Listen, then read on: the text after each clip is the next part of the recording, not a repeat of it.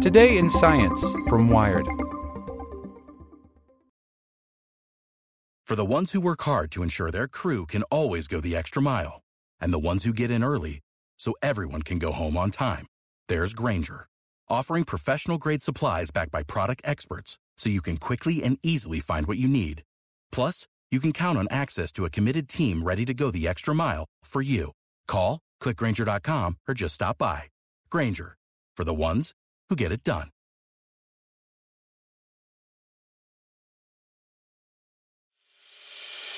As a longtime foreign correspondent, I've worked in lots of places, but nowhere as important to the world as China.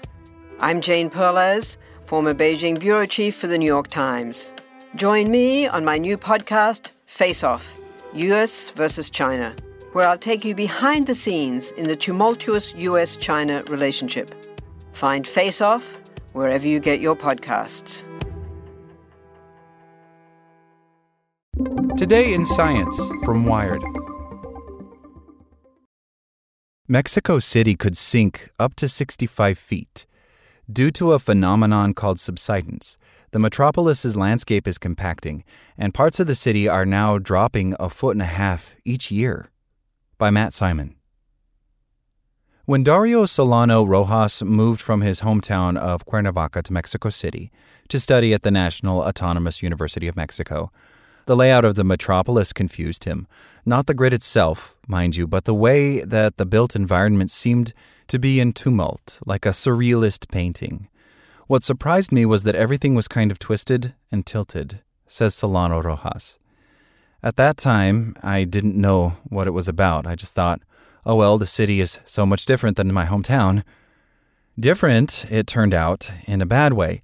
Picking up the study of geology at the university, Solano Rojas met geophysicist Enrique Cabral Cano, who was actually researching the surprising reason for that infrastructural chaos.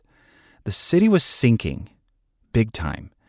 It's the result of a geological phenomenon called subsidence, which usually happens when too much water is drawn from underground, and the ground above begins to compact. According to new modeling by the two researchers and their colleagues, parts of the city are sinking as much as 20 inches a year. In the next century and a half, they calculate areas could drop by as much as 65 feet. Spots just outside Mexico City proper could sink 100 feet. That twisting and tilting, Solano Rojas noticed, was just the start of a slow-motion crisis for 9.2 million people in the fastest sinking city on Earth.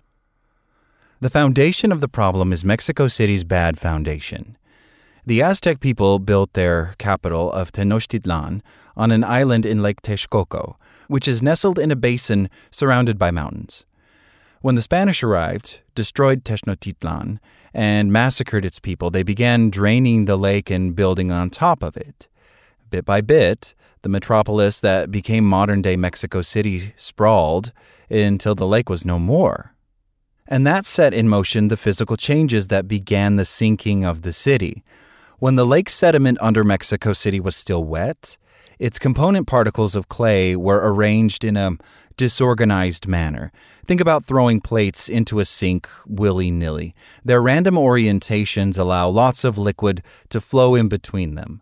But remove the water, as Mexico City's planners did when they drained the lake in the first place, and as the city has done since then by tapping the ground as an aquifer, and those particles rearrange themselves to stack neatly, like plates put away in a cupboard. With less space between the particles, the sediment compacts. Or think of it like applying a clay face mask. As the mask dries, you can feel it tightening against your skin. It's losing water and it's losing volume, says Solano Rojas.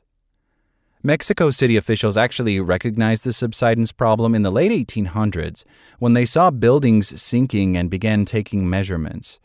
That gave Solano Rojas and Cabral Cano valuable historic data, which they combined with satellite measurements taken over the past 25 years. By firing radar waves at the ground, these orbiters measure in fine detail, a resolution of 100 feet, how surface elevations have been changing across the city. Using this data, the researchers calculated that it'll take another 150 years for Mexico City's sediment to totally compact, although their new modeling shows that subsidence rates will actually vary from block to block. That's why Solano Rojas noticed tilted architecture when he first arrived. The thicker the clay in a given area, the faster it's sinking. Other areas, particularly in the city's outskirts, might not sink much at all because they're sitting on rock instead of sediment. That sounds like a relief, but it actually exacerbates the situation because it creates a dangerous differential. If the whole city sank uniformly, it'd be a problem, to be sure, but because some parts are slumping dramatically and others aren't, the infrastructure that spans the two zones is sinking in some areas but staying at the same elevation in others, and that threatens to break roads, metro networks, and sewer systems. Subsidence by itself may not be a terrible issue, says Cabral Cano, but it's the difference in this subsidence velocity that really puts all civil structures under different stresses. This is not just Mexico City's problem. Wherever humans are extracting too much water from aquifers, the land is subsiding in response. Jakarta, Indonesia, is sinking up to 10 inches a year, and California's San Joaquin Valley has sunk 28 feet. It goes back centuries. The human thought was that this water is an unlimited supply, says Arizona State University geophysicist Manusher Sherazai, who studies subsidence but wasn't involved in this new research. Wherever you want, you can poke a hole in the ground and suck it out. Historically, pumping groundwater has solved communities' immediate problems, keeping people and crops alive, but created a much longer-term disaster. A study earlier this year found that by the year 2040, 1.6 billion people could be affected by subsidence. But if the problem is that the ground isn't wet enough, couldn't engineers in Mexico City just inject water into the clay sediment to, reinflate it? The answer to that is unfortunately no. We would not be able to see the ground go back up, says University of Oregon geophysicist Estelle Chassar, lead author of a new paper with Cabral Cano and Solano Rojas describing the modeling. Almost the entirety of the subsidence that we're seeing is irreversible. The researchers got straight to the point in their paper, titling it Over a Century of Sinking in Mexico City, No Hope for Significant Elevation and Storage Capacity Recovery. This process of compacting the clay is hard to undo, Solano Rojas agrees. At best, previous attempts to re-inject groundwater elsewhere around the world have found that they only gained back an inch or so of elevation. Think of those stacked dishes and particles again, or how hard it is to re-wet your dried clay mask to scrub it off. When it gets dry, it's really hard to put water back into the clay, he says, because the structure of the clay changes, and these kinds of plates or kinds of sheets rearrange and don't allow the water to go back into its structure. From studying subsidence as a global phenomenon, scientists know that halting groundwater extraction can stop the sinking, but it's not a guarantee. Indeed, these researchers are finding parts of Mexico City that have kept on sinking after water extraction there has ceased. That means that our buildings and everything built on top of the surface loses elevation, and that's lost forever, says Cabral Cano. And worst of all, the capacity of the aquifer to store water is severely diminished. It might make you wonder how much this will cost the city in the long run.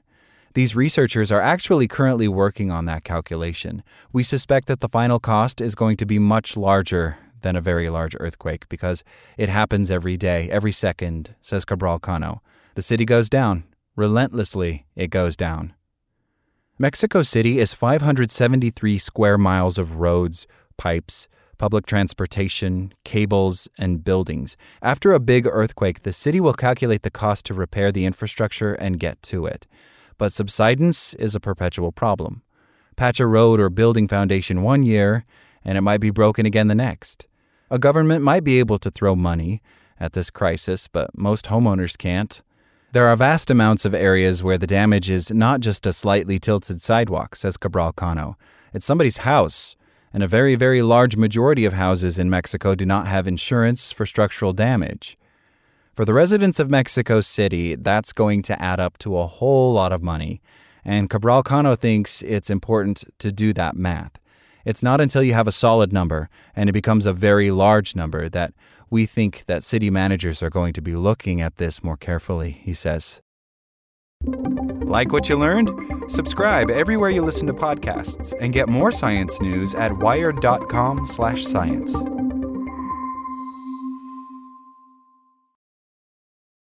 For the ones who work hard to ensure their crew can always go the extra mile, and the ones who get in early so everyone can go home on time, there's Granger, offering professional-grade supplies backed by product experts so you can quickly and easily find what you need.